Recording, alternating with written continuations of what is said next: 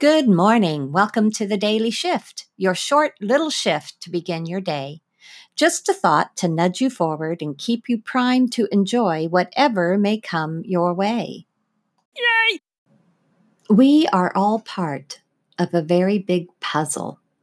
If you have ever worked a jigsaw puzzle, you know that the only way it goes together is when all the pieces fit exactly where they need to go. We often think that our lives are too complicated and confused to be able to fit the pieces together. I encourage you to step back and breathe. Just take a few minutes out from the hustle and bustle of your day to do something else, and then go back to the issue at hand. There is so much color and texture to our lives that it is sometimes overwhelming. Take a time out. Breathe, relax, be grateful.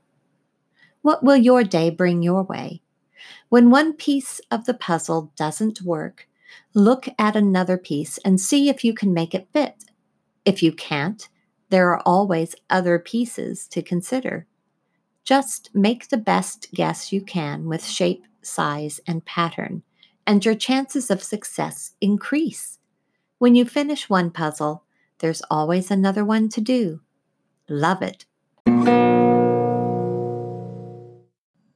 You've been listening to The Daily Shift with your host, Jean Hamilton Ford. Join us again tomorrow.